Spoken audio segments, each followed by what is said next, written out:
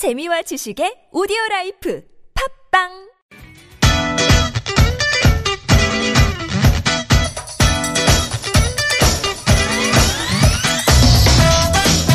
New season, new show, old segment. Time to start over with a clean slate. And to break new grounds. It's Pardon My English.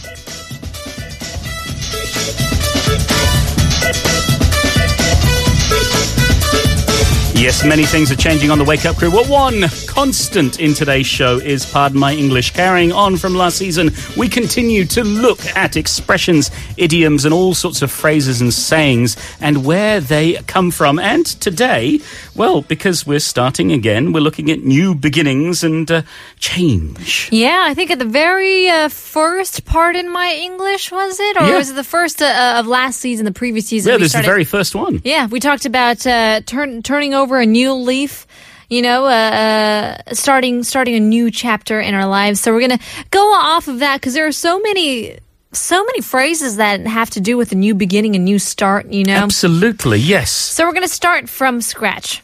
To start at the very beginning. It's a very good place to start. It's when you have nothing. Yeah. When you have absolutely zero, zip, nada, that's when you start from scratch. I think also I usually use it from cooking. Yes. It's made from scratch. It's not from store-bought things. Absolutely. Or, you knead the dough yourself. You put the yeast in and things like that. None of these jars or boxes or packets. Yeah. It's all homemade. It's very true, but the origin is actually quite sporty. Sporty, you say? Yes, the Oxford English Dictionary, the first example they have is related to cricket.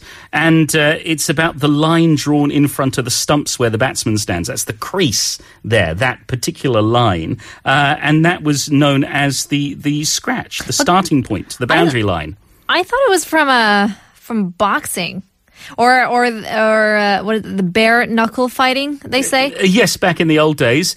I think it's used a lot in sports just to mean this boundary or starting line. That's where it comes from. And then later on it became the start of the line in athletics. When you started a race, that's where it would be from. So to start from scratch meant you had no advantage. You were starting from the starting point, whereas other people might start a little bit of ahead, but you would start where you should. Yeah, sure. Okay. Are we breaking new grounds here? I don't know. You tell me. All right. So to break new ground, I think is something to do with like an invention or a discovery or something like a scientist, researcher found something new or like breaking new grounds here. Sure. We talk about like technological advances breaking new grounds. To do something revolutionary, something different.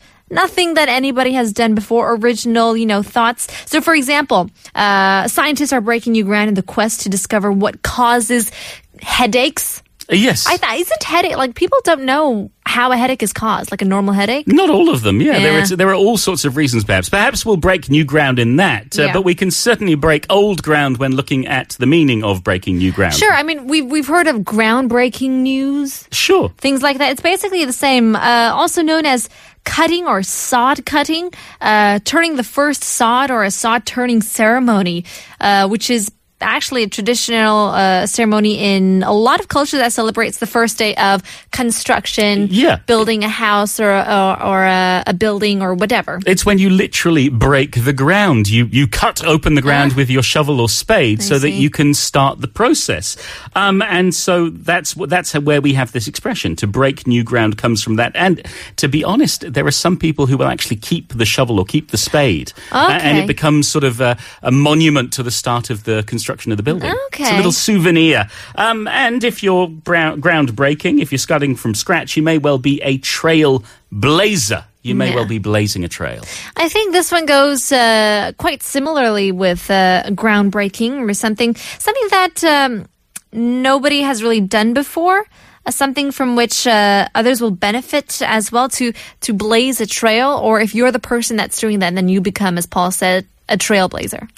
And the interesting thing is this comes from back in the old days to mean a notch or a mark.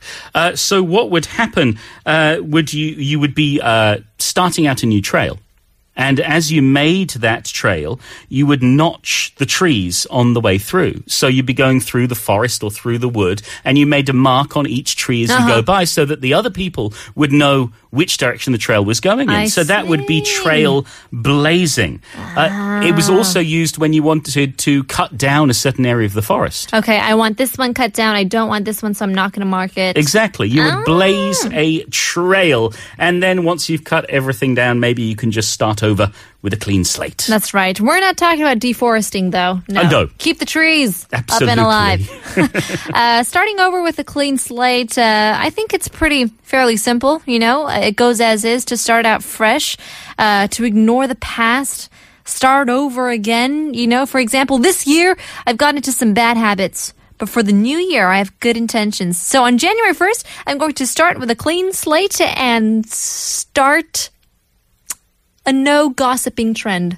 Really? Yeah. I'll believe it when I see it. No more talking about other people, whether good or bad. Just stop talking about other people. Well, the interesting thing is, if you go back to our grandparents' generation, this is where we can see the origin. Because back in school, I know kids nowadays will be using tablets, but back in the old days, they often had slates.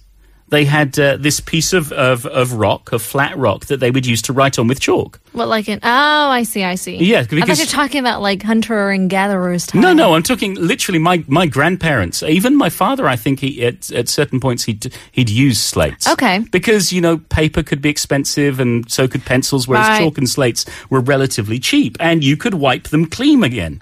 And use them Instead again of- and again and again. Sure. So that's the whole idea of being able to start again, not have to worry about anything, to clean your slate. Yeah, I think it's the same as just a regular old chalkboard. Nowadays we have a whiteboard. Yeah.